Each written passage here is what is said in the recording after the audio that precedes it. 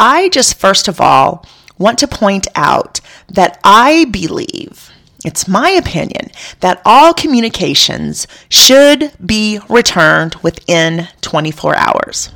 Hey there! Welcome to the Complete Wedding Photography for Couples podcast. Do you know that the number one regret for most couples after their wedding is usually their photographs?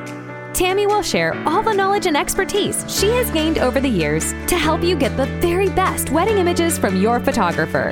The conversations on this podcast are going to help you understand how almost every decision you make for your wedding day directly affects your photographer. Tammy is going to give you the knowledge and awareness you need to create a nearly perfect position for your photographer to be in on your wedding day. And that means better images for you to remember your special milestone. Tammy Blaylock is an internationally awarded, nationally featured wedding photographer and published author. Since 2010, she has excelled in helping each of her couples capture beautiful, emotive images from their big day. Tammy wants your wedding day to be as perfect as you do. So tune in and listen up, because this episode's about to begin. Hello, my name is Tammy, and I am the host of the Complete Guide to Wedding Photography for Couples Getting Married podcast. Welcome. I am so happy that you're here. Hey, did you know that there are literally hundreds of ways that photographers learn how to shoot your weddings? We learn from YouTube, from friends who are in the business, by second shooting for other lead photographers, sometimes just by jumping into the fire pit and shooting free weddings. We hire mentors, we join masterminds, we attend conferences and conventions, we listen to podcasts, we read blogs. We, again, register and attend master level in-person workshops and even beginner level workshops. But who is teaching couples how to set their photographer up for success? So many times I have shown up to shoot a wedding for my couples, and they have inadvertently, unknowingly, naively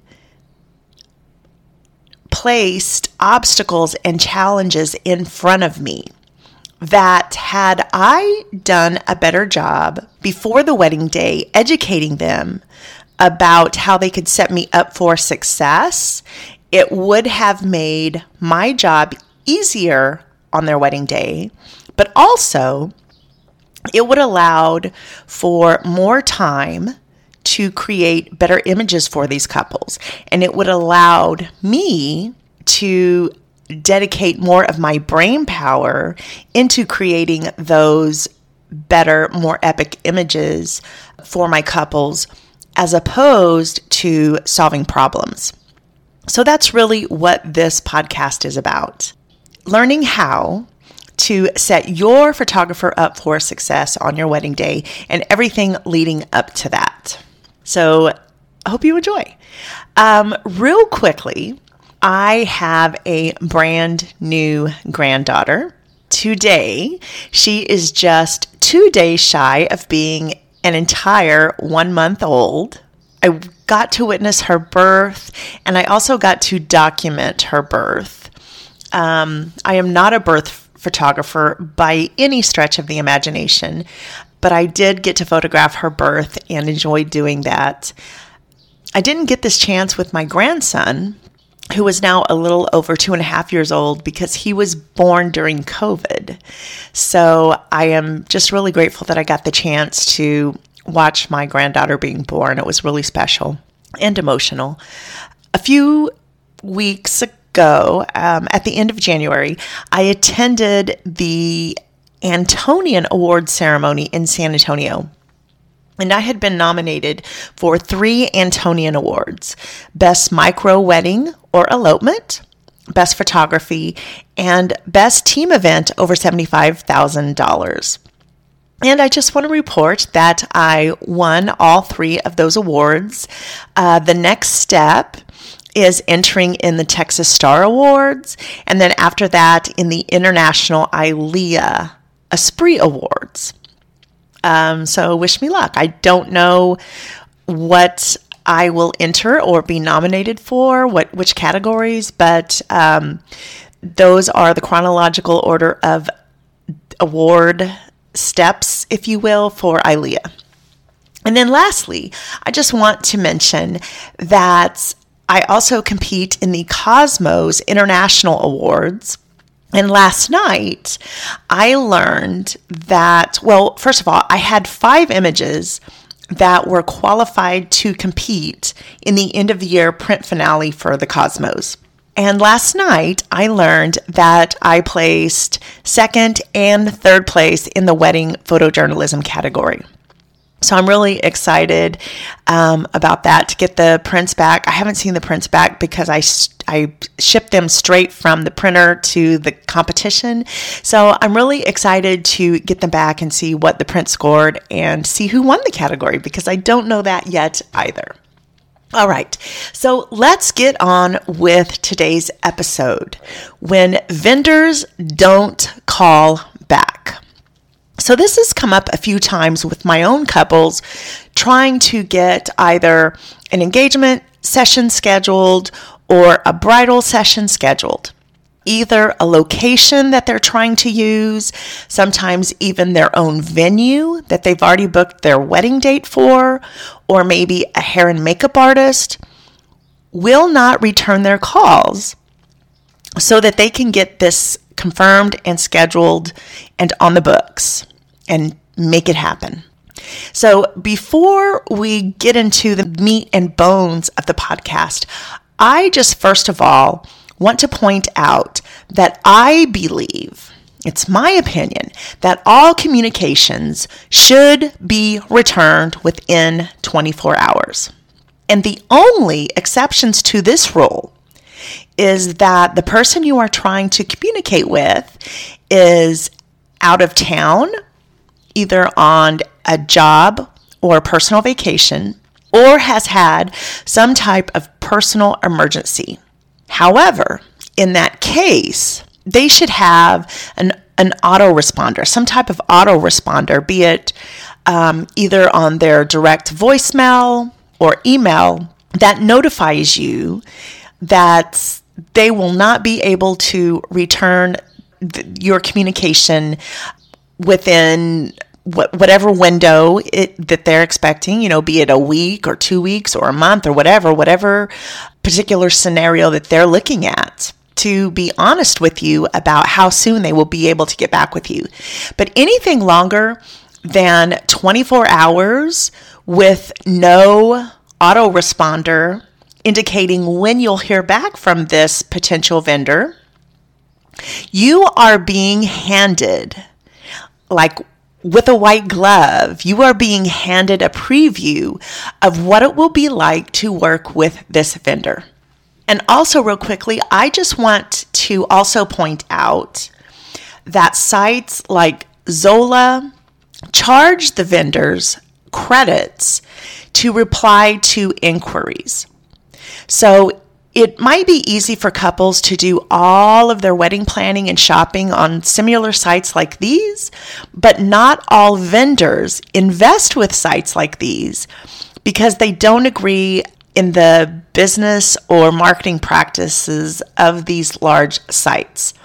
In a nutshell, for example, a photographer's profile page on those wedding planning sites might outrank his or her own website when someone Googles their business. And not everyone agrees with that. So this is probably the topic for another episode, but the bottom line here is that if you find a vendor you love on a site like Zola, The Knot, or Wedding Wire, it's always best to contact that vendor through their own website, the site that they actually own. Just Google them. And if they don't have an actual website of their own, that is actually a small red flag for you. If you want to know more red flags, tune in to episode number 18, where I discuss how to properly vet your vendors. Next tip is don't only rely on email, text, or direct messages.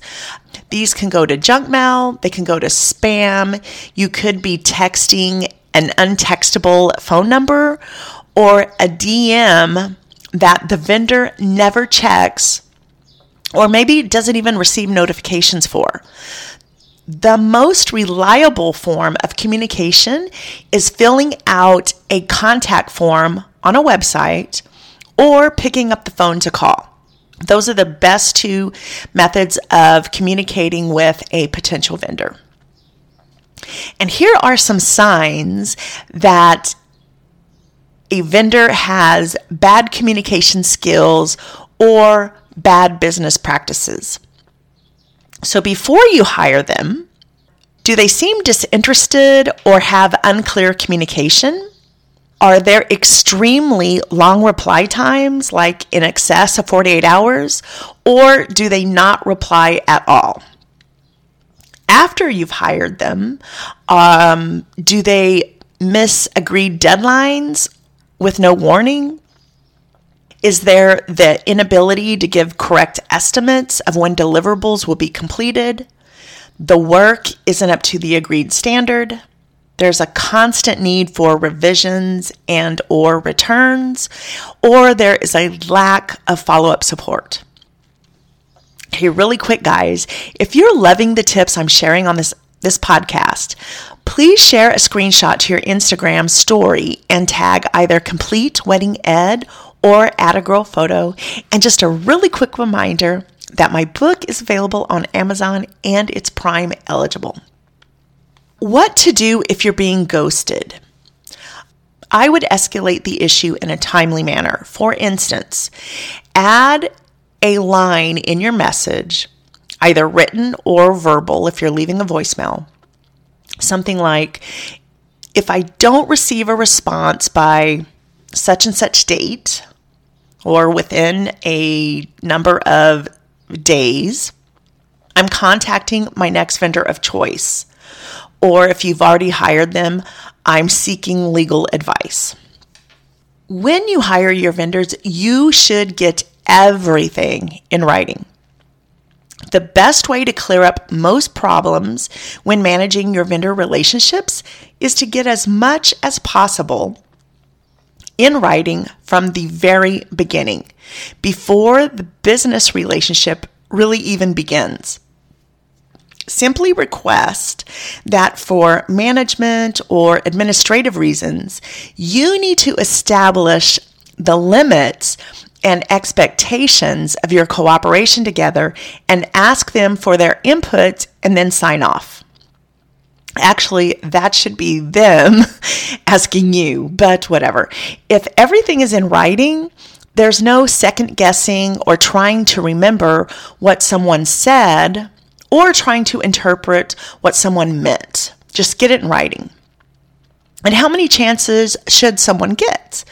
Well, how many unreturned communications or missed deadlines before you should start getting irate?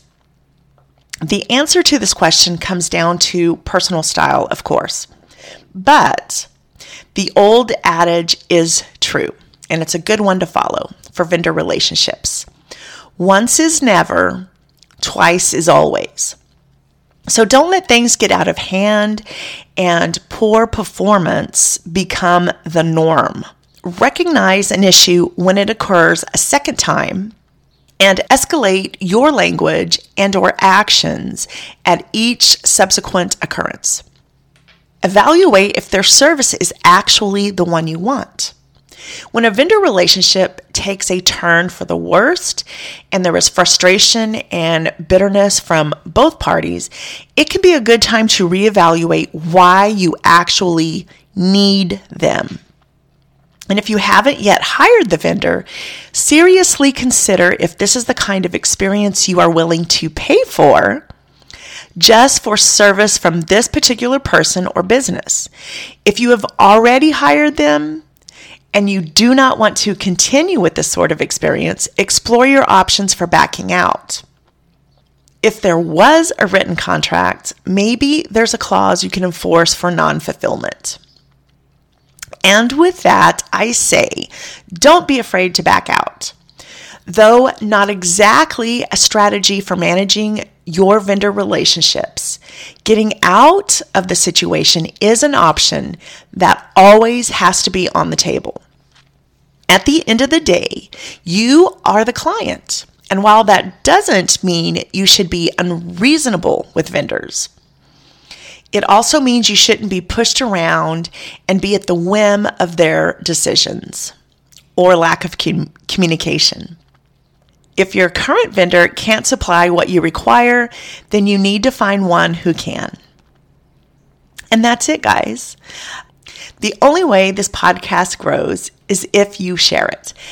I don't have any big businesses backing me, and I don't have any advertising dollars going into growing this podcast. So I need your grassroots help. It's only going to grow if listeners like you help me by sharing on your Instagram stories.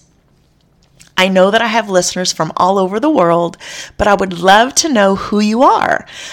I'd love for you to share a screenshot of wherever you're listening to your Instagram stories and tag either Complete Wedding Ed or @agirl photo. All the links to all those things can be found in the show notes.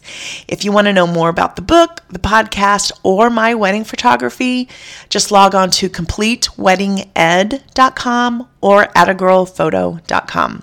Thank you so much for listening today. I hope you have a breathtaking day. I will catch you next time. Adios. Thank you for listening to the Complete Wedding Photography for Couples podcast. We hope you enjoyed your time, and we hope that you learned something to make your wedding photographs better and your wedding day less stressful. If you're enjoying the show, please feel free to rate, subscribe, and leave a review wherever you listen to your podcasts, so others just like you can set their wedding photographer up for success. Thanks again for tuning in, and we'll catch you again during the next episode.